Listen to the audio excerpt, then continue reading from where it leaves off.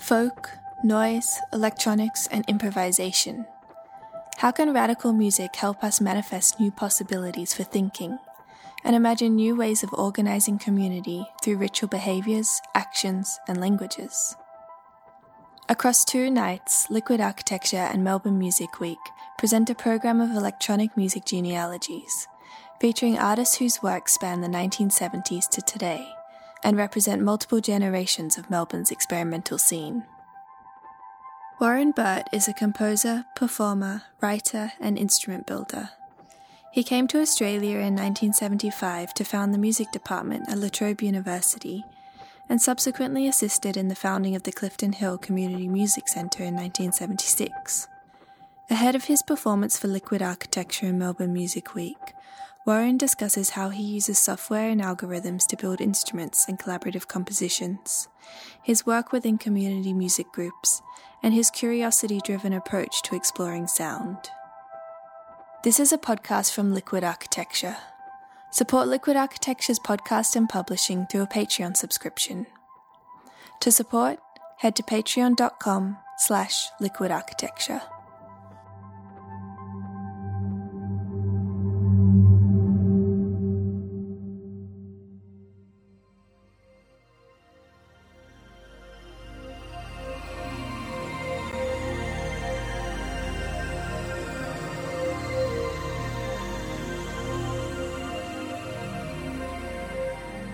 My name is Warren Burt. I was born a long time ago, and I was very young when I was born. That was back in 1949, and I first studied music in the U.S. with people like Joel Chatterby and Robert Erickson and Kenneth Gaburo in both Albany and San Diego in the U.S., and then in 1975 I moved to Australia. And I was one of the people who helped set up the music department at La Trobe University. I built their electronic music studio, built their video synthesis studio. We organized lots and lots of new music concerts and video concerts.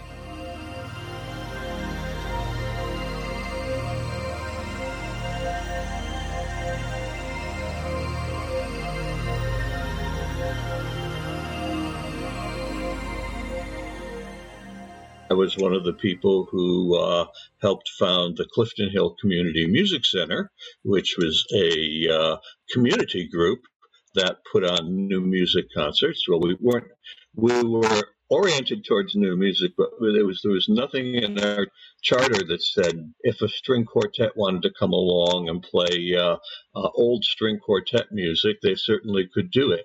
We were a community resource, and that was different than like pushing a particular barrel, although people began to basically know us as a new music center. I also was one of the people with John Campbell who founded the New and Experimental Music Show on 3CR, and that went until, I think, about 1981.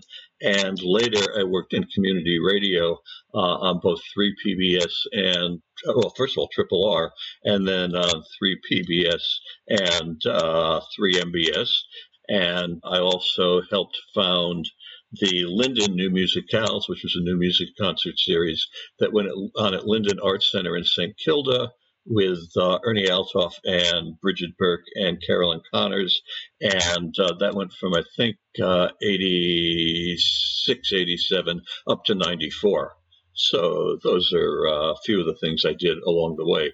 Since the concert is about community musics, I thought I should emphasize the fact that I've been doing community music things for a long time.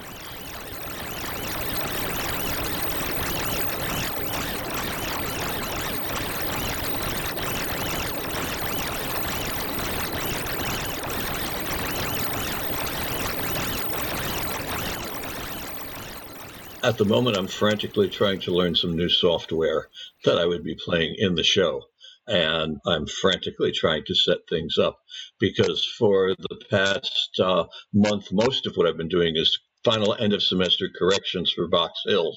And once that's done for the day, at about 11 o'clock or midnight, I manage to work on this for half an hour.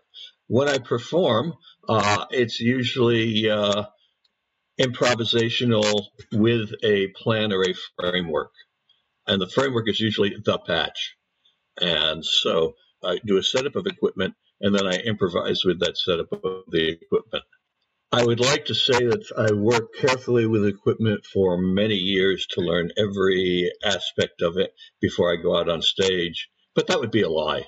I learn as much as I think I need to survive on stage, and then I hope and pray that my many years of experience will enable me to discover things while I'm in the process of performing.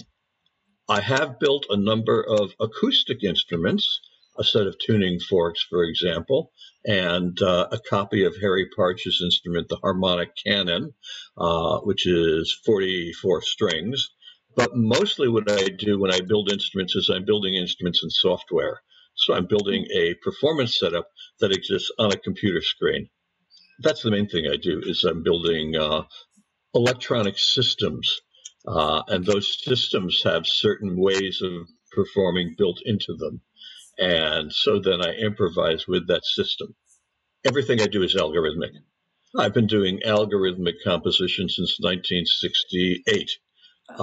When Joel Chadaby showed me how you can put 4 low-frequency oscillators into a mixer and make a very complex waveform that will then produce interesting melodies. And so I think it was Moog serial number 0003 that I learned on at the State University of New York at Albany. So yeah, I've been dealing with algorithmic stuff for many, many years. In fact, I very rarely do non-algorithmic stuff, but mostly I try and set up a system that will have substantial aspects of playing itself. One of the buzzwords for it back in the 70s was interactive composition. I would work in collaboration with a synthesizer or a computer or whatever.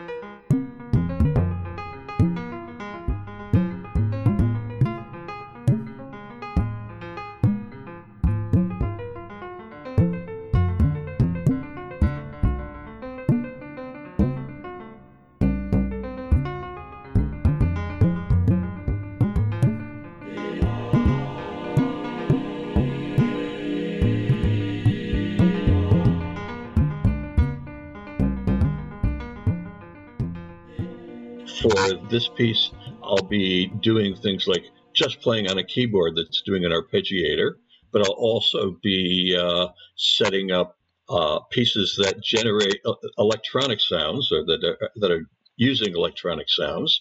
And I've also used samples, used the electronic sounds. I may even use my own voice. Sometimes I'm looking for a specific thing. Other times it's like, oh, I wonder what happens if I do this. At the moment, I'm much more involved in I wonder what would happen if I do this than in any expressivity notion. One of the reasons for that is I teach at a school where everybody wants to be a rock and roll star. There is ego and there is, expressivity in great sticky gobs on the floor everywhere you go. And so as I'm teaching aesthetics, which is how do you like what you like and how do you know what you like, one of the things I have to do is to continually have people examine their motives. And so at the moment, I'm really much happier exploring rather than expressing.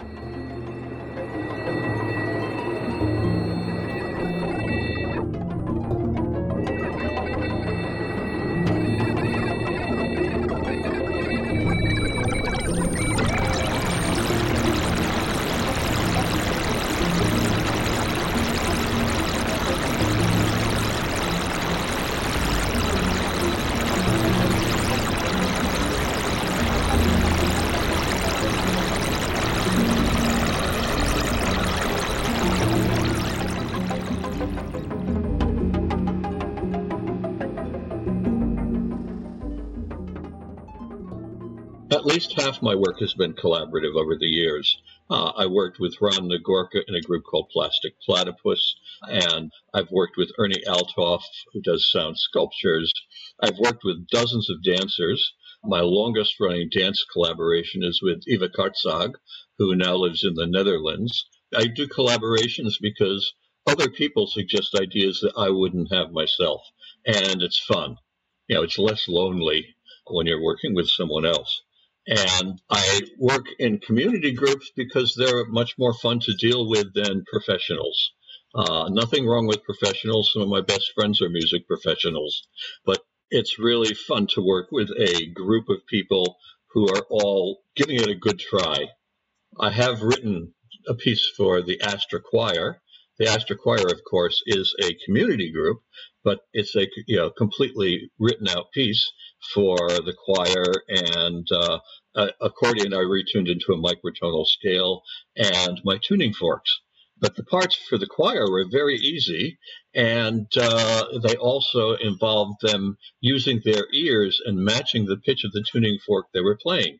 So since they're all choir members and they can match pitches, I can get very complicated microtonal scale things happening without the choir needing to know any of the music theory. They just have to be able to follow a percussion-like score, hit their tuning fork at the right time, and then sing the pitch that tuning fork plays. So I've solved a lot of the problems of why they know or how they know what they're going to do.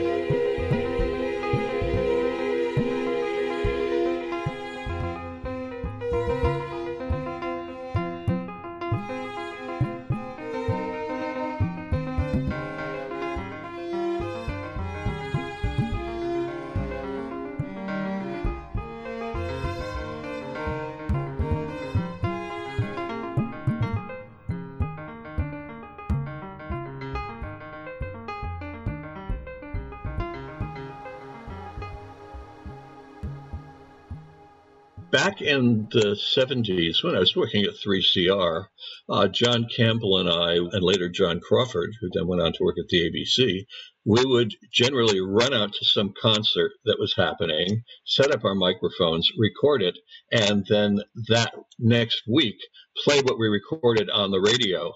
And if we could get the musicians that were involved in to talk about what they were doing, that was even better. Yeah, we wanted people to be actively involved in participating in not only making their music, but talking about their music. At that time, very, very young Phil Brophy and David Chesworth organized a magazine called New Music.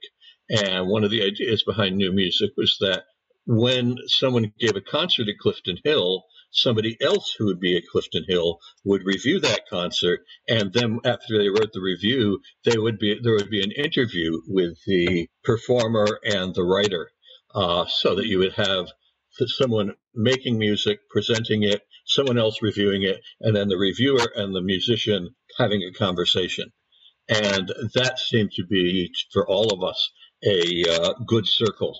Basically, at that point, there was nothing like Beat or In-Press around, or any of those things, and so we basically had to create our own culture.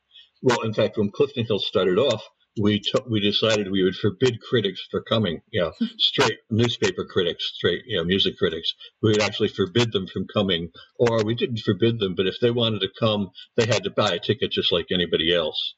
We got this fierce reputation as these angry young people who refused to have the press involved, and it was true. But what we were actually trying to do was create a critic-free zone, a safe space for people to experiment without all the ego sort of stuff that, gums up the works of so much music.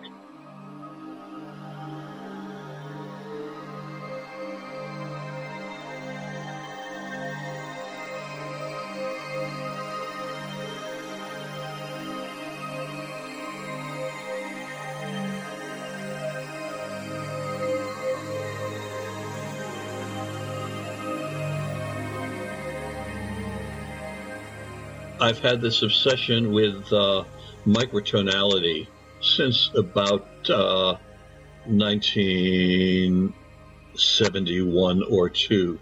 And so I keep exploring new kinds of tunings. And over the years, for example, I've worked a lot with the music theory ideas of a man called Irvin Wilson, who was a student of Harry Partch, to drop more names. Irvin makes some wonderful tuning ideas, which give you ideas for other kinds of music that you could make that can go on into infinity. And so I've been working with his ideas for many years.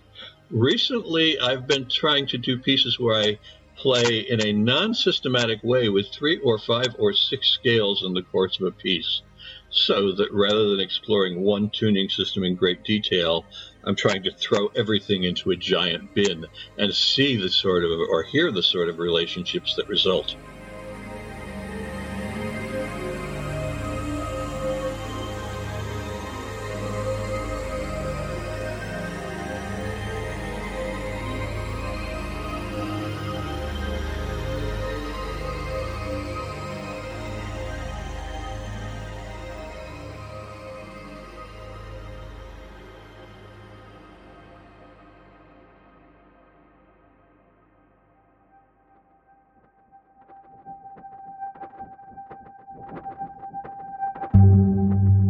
This recording was produced by Mara Schreitfeger for Liquid Architecture on the land of the Gadigal people of the Eora Nation. We acknowledge them as the traditional owners of this land and recognise that sovereignty has never been ceded. We pay our respects to their elders past, present, and emerging. Liquid Architecture is an Australian organisation for artists working with sound and listening. To support our podcast and publishing, head to patreon.com/liquidarchitecture.